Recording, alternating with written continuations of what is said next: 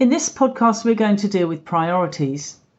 This can be quite confusing to a learner driver, so we need to try and keep it as simple as possible to help get them to understand it.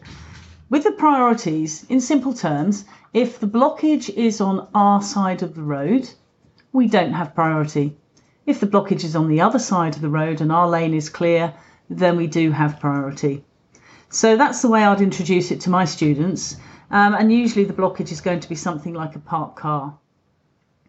So if we have to move onto the other side of the road to get past the blockage, we have to borrow the other side's tarmac. We can only do this if it's safe. So we need to be looking well ahead, making decisions. If there are parked cars on both sides of the road, this means that neither party has priority. And I'd sometimes refer to this as a 50-50.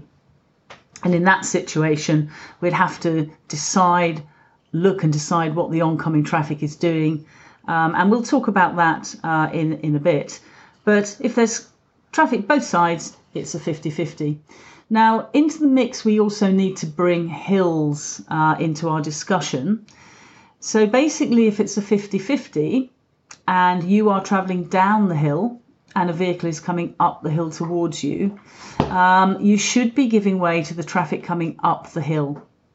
The reason for this is it's much harder for a vehicle to stop on an uphill slope and then get going again, especially if it's a bigger vehicle, an HGV or something like that. Or if the road surface is slippery, maybe it's icy or loose gravel and grit. So in a 50-50, traffic coming up the hill has priority. If it's a 50-50 and we're both approaching the pinch point at the same time, we need to be looking at the body language of the oncoming vehicle. And some people will be coming through the gap. In that case, we're going to hold back. But they might also wait for us. In that case, with caution, we would proceed through the gap. Quite a lot of people will hold back for you, and they might flash their lights. Now, that's something that we would definitely encourage our learners not to do. The problem with flashing the lights, it can be a signal that is misinterpreted by others. So, for example, if somebody's holding back the other side of the pinch point, and they flash their lights, and we go through assuming that the signal is for us. But just imagine that there's a pedestrian just standing out of our view behind a lorry or a van who's waiting to cross the road. And that pedestrian has seen the flashing lights, and as we're coming up to that van, he steps out thinking that the driver has signalled for him to cross. So you can quite clearly see that flashing lights can lead to accidents. So definitely do not encourage your learners to flash or wave. So we've now discussed the basics of priorities, but of course, as always, we can't always guarantee that other drivers are going to do what we expect them to do. So if you've got a clear situation where there's a parked car on the right, technically you would have priority, but it's possible that the oncoming car won't hold back for you.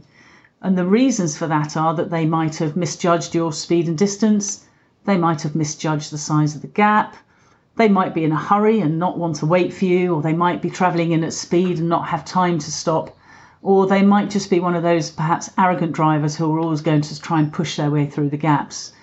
So a good lesson to teach your learner is, no matter if technically on paper you have got priority, always be expecting the other drivers to do something unexpected so that you're ready for that.